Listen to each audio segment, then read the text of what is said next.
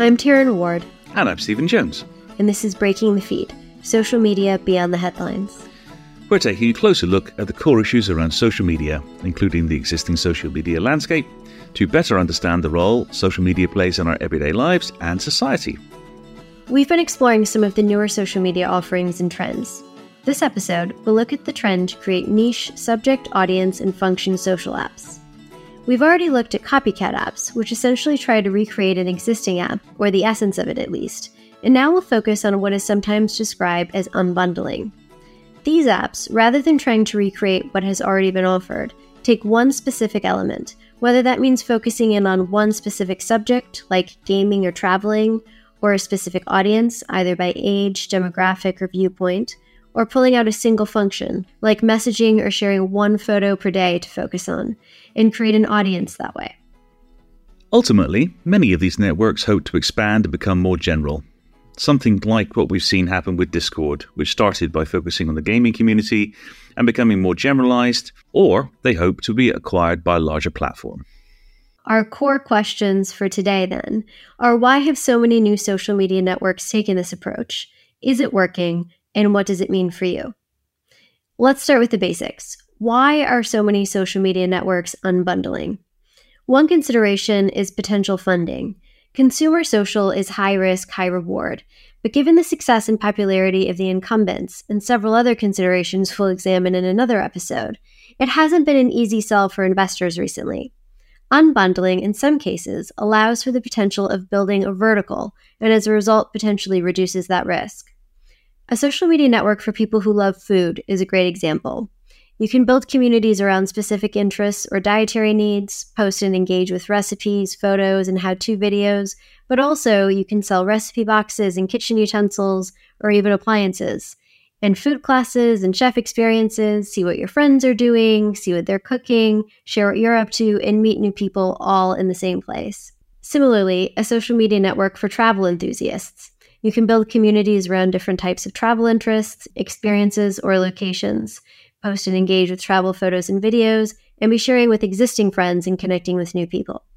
So that's an interesting idea, right? That it's becoming really social marketing, that you create a community with a common interest, and then you can market consumables or equipment or anything was to support that hobby through that channel. A bit like in the case of cooking, some of the high-end cook stores with all the really cool fancy equipment, but with this social component added into it, which is, you can see why that is an attractive option. The question, I guess, is how do you protect against Facebook communities that try and set up and do the same thing, or Instagram communities who already have a massive food photo catalog somewhere in their database? I think that's a great question. So I follow Food 52, which is a US-based Instagram account. They're not just an Instagram account. They also sell lots of things. They have recipes. I think I've shared recipes with you, actually. So, they could start their own social media app, and maybe they've even been tempted to do so, or maybe they have. I don't really know. But they have this great following on Instagram. And they're doing sort of all of these things on the back of another social media network. So rather than spending the money to build their own, and you and I can both say a lot about what that involves, but rather than doing all of that work, they're perfectly happy to build their community on Instagram. There are advantages and disadvantages to this, and I think more and more people are becoming aware of all of the problems with some of the big social networks, and there are any number of reasons why they'd want to move off of it. I guess it's really a question of whether it's worth the investment to do that. And I think you'd really have to have a well-established community to really want to make that move. I guess you're absolutely right. There are lots of reasons to be concerned if you're a content producer about the way that you're treated, spoken to, communicated with on existing social networks, particularly, once again, if you're a female. So, yeah, you know, if you have control over the moderation and the content and people's behavior online, perhaps that gives you some sort of reassurance. But like you said, there does seem to be quite a large investment required compared to the return. It would be interesting to see how this moves forward. Yes, it will be. And if what we've described so far are starting to sound a little bit like our episode on super apps, that's exactly right. In some cases, these social apps are unbundling to rebundle and really setting themselves up for the possibility of creating a super app down the road. Another consideration, which is not unrelated to funding, is the cost of building a social network, which we've just touched on. So when Facebook and Twitter started, expectations were fairly low. We did a whole series on this, right? The internet was slow. We were used to sort of frustrating experiences on the computer and on our phones. That's all changed. So we're all used to things working pretty quickly, smoothly, functioning the way they're supposed to. And that also adds a lot of expense. Unbundling means that social media apps can focus on one feature, or at least features that support one subject or one specific audience, focus on doing that well and leaving the rest of it out, at least when they first launch. And that helps too. So in theory, at least, it sets them up to be able to do one thing very well. I've talked on several of the other podcasts about the problem of cold start when you have a network. If you're trying to create a network which is a replacement for Twitter or a replacement for one or other of the Meta apps, then getting the content in there which people will find interesting and of the right quality and at the right volume is a bit of a challenge. If you only have to think about creating content for one thing, then I'm sure that makes it much easier. And I mean, there are ways you could see for cooking apps to have like recipe of the day and, menu plan of the week, which would massively limit the amount of work they would actually have to put in. And then you can rely on your community to start generating content for you once they're using it. I mean, that does seem to make a lot of sense. Getting around the cold start is very, very cool. So I like that idea, but you still have to make people think about coming to your network rather than being on Instagram or TikTok or Meta. And we already know that people are on TikTok, particularly young people on TikTok 24 hours a month. Getting their attention away from the screen and the recipes on there might be a bit of a challenge. So how is it going? That's a great question. So we can understand now, I think, why networks might want to do this. The real question, or the best next question, is whether it's working. And, I love my it depends answer. So I would say in this case, it's a yes and no and it depends, which is even worse than the usual. I think to start, you can't have this conversation without talking about Be Real. And we'll do a case study episode on that. But they raised $60 million last year. Remember that even last year, the market wasn't great. And we're talking about an app that has extremely limited functionality. The entire premise initially was that all you could do was post a photo at a set time every day and then see photos from other people who posted during their allotted time. Very, very simple functionality, very limited functionality. And, although there are reports recently that Be Real's traction has declined and they're pushing back and there's this back and forth, it's undeniable that they were able to raise $60 million from some pretty serious people. So obviously they believed in it enough to say, you don't have income, you don't have a revenue model, you have one single feature, but let's go. So I think, you can't say it's not working, but there are indicators now that there's going to be some problems here. I think you're right. This is a really good example. I mean, we tried the MVP version, which was, janky at best. When the public version was released, we thought, well, it's a really cool feature, looking for an app to buy it and turn it into something else. And then it got a valuation at one point of like $1 billion, didn't it? Which is, considering what you had to do, which take that single photo and post it, of what your life was like at that instant. Really interesting that they could get, that type of valuation done. But it's not really surprising to me, and I guess that interest in that sort of dropped off because, okay, you take your photo and you look at your friends' photos and you can see whether they posted them late or whether they were actually Johnny on the spot and got the thing up on time. But that is about it. And, I tried it and I had, nieces and other family members on it. And we've sort of exchanged photos at different times, but it just wasn't, for me at least, it just wasn't compelling enough, I don't think, to really keep my attention and keep me doing it every day. Yeah, and just briefly, I should say too that it sounds really simple what they built because it's one function, but actually they did some things that drove that valuation up that were very, very smart. So if anybody's listening and thinks they're just going to, sit in their basement and quickly code a one function app and get, $60 million for it, stay tuned for the full episode because there's definitely a lot more to it than that. And there are countless other examples of niche networks. So Be Real is one. Retro, where you can add, share, organize photos and sort of have what feels like your own private photo album, but also share it with friends. Truth Social and Tribal, both aimed at different political audiences. Nextdoor even, where you can connect only with neighbors, at least in theory. And there are even some that really feel like a private club or are actually part of a private club. And some that demand a purity test of sorts to join. Swear in blood and on your firstborn that you believe X, Y, or Z, or you don't believe something or whatever it is, or, your household income is above some level or you live in the right zip code. I mean, you name it. In these days, there's a social app that is aimed at that specific group.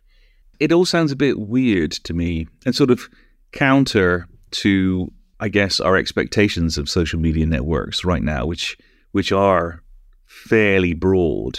I also think, and we talk about this in our episodes on where we talk in detail about truth and tribal, that creating niche networks based around political ideology or any other kind of belief system is dangerous because we're already prone to echo chambers and polarization on the big networks just because of the way their algorithm works. And when you set up a network which is already highly polarized, you have to assume that it's become more and more extreme. And I don't really care which extreme it is.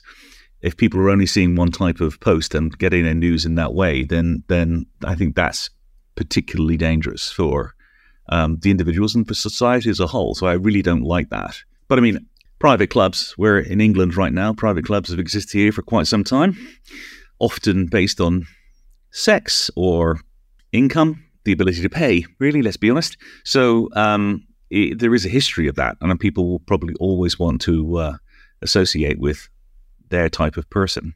It's interesting that they're choosing to do it online rather than real life at the moment. Yeah, and I guess after COVID, it maybe makes sense in a new way, or maybe a very old way, but rebranded. Some of these have done quite well. Some serve a core purpose that is not to build a community on the network. So that's fine too. But none of them have really managed to seriously compete with the larger existing networks. And these, as you rightly say, have been designed traditionally to appeal to a more general audience. So as much as that $60 million investment is hugely impressive and very exciting, no single niche network has really grown to be a serious competitor. That's for sure. Yet, I guess, because Facebook, when it started out the Facebook, as it was when we mentioned in our episode on Meta, was an Ivy League college app when it started and expanded from there. And Twitter was really an internal sort of status sharing thing for the parent company at the very beginning, although I don't think it was ever really intended to stay just that.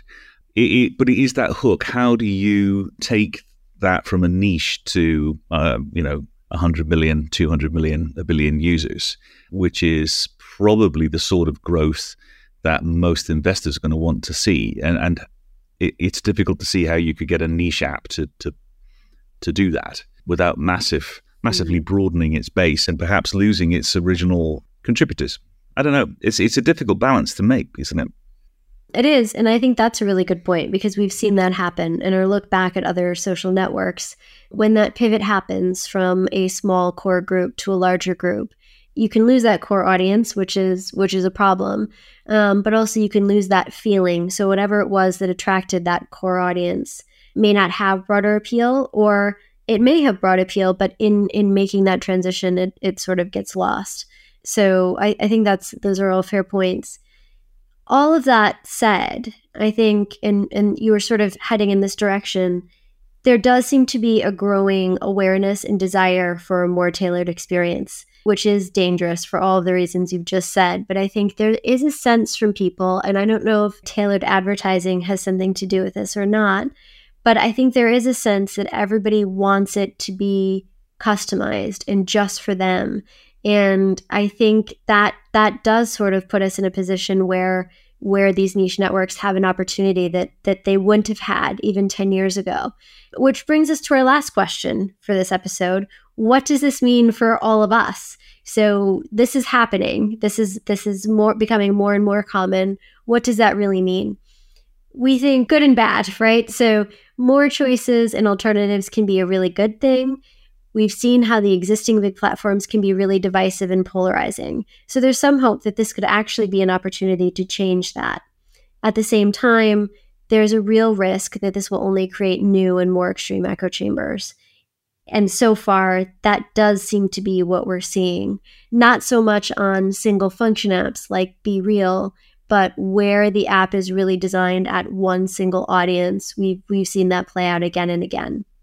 It also means more practically dividing our time over several apps, which probably means more time online, more time on our phones, more notifications, more distractions, and in most of the examples we've looked at, more of our data floating around out there that we can't possibly keep track of.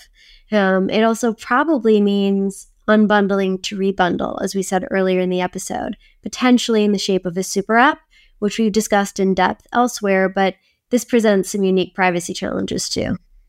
All of that sounds exactly right and a little bit scary. You know, people generally, and I think we can include ourselves in this, don't like to have their biases challenged on things which are really important to them. And so echo chambers where everybody is agreeing, they're just so comfy. It's like a big, warm, toxic hug. And you don't even realize that you're being poisoned until it's too late. And suddenly you've lost touch with the way the world is actually working and the viewpoint of the other half of the population. And I think that's really, really scary. And I mean, it's not just social media. Obviously, as we've talked about before, mainstream media can also promote polarized viewpoints. But people are exposed to this for so much of the day. And in such insidious ways, that it's so cleverly targeted to the way that your brain works now.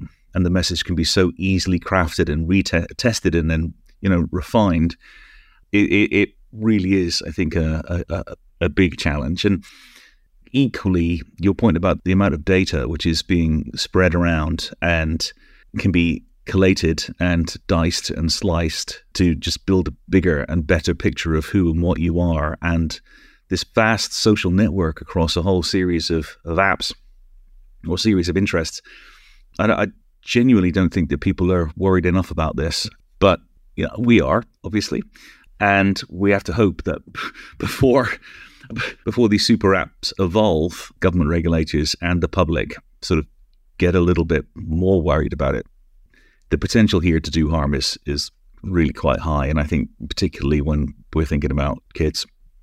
Yeah, I think that's a good opportunity to think about the why. So why are niche networks happening? More than the funding or anything along those lines, why are we open to it, right? Why are we getting on these networks? Why are we trying it? And I think the answer is people are looking for a place where they feel like they belong. And we've heard this again and again for 3 years.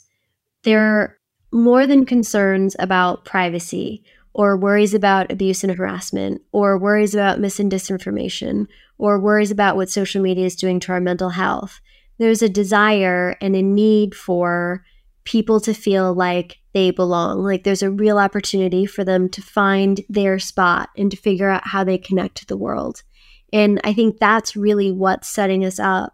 It sets us up for hope and opportunity and possibility. It also makes us really vulnerable to apps that come along, social apps that come along and say, we'll be your people. Here, all you have to do is agree with A, B, and C, and you can join our club, or pay X amount of dollars, or swear on your first child, or whatever it is.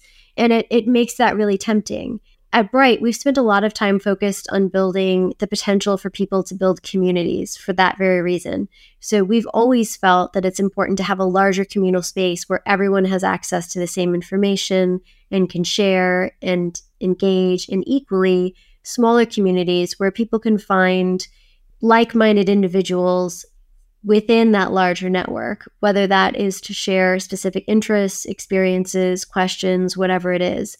So, we often talk about examples. It may be the case that you want to share a photo of your special trip to Spain with everyone in your personal network, your professional network, and anyone on Bright. You're just happy to share this really great photo that you took. But that you only really want to share photos of your children with your personal network.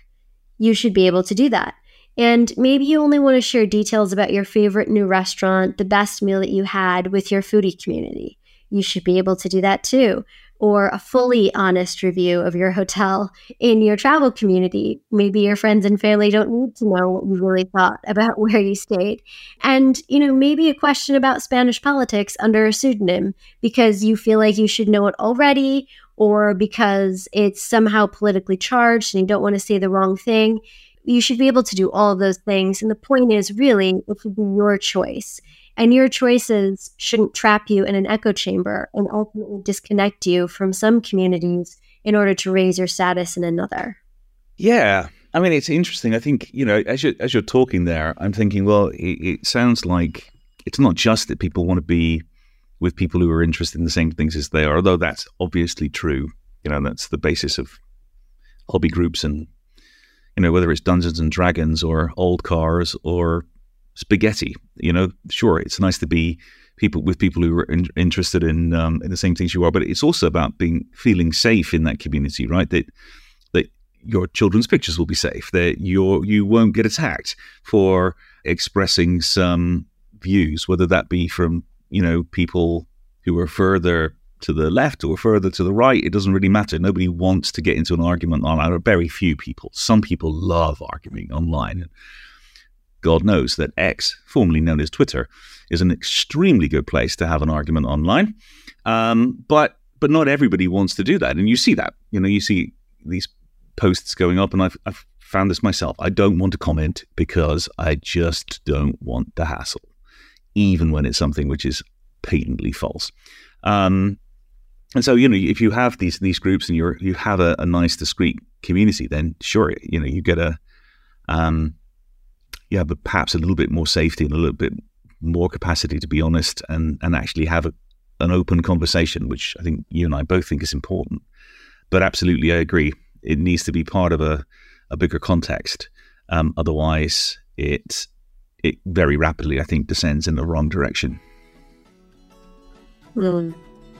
Yes. Well, speaking of that, next time we'll take a closer look at one specific type of niche network in our case study episode on Truth Social. In the meantime, we'll post a transcript of this episode with references on our website. You can find this and more information about us at thebrightapp.com. Until next time, I'm Stephen Jones. And I'm Taryn Ward. Thank you for joining us for Breaking the Feed, social media beyond the headlines.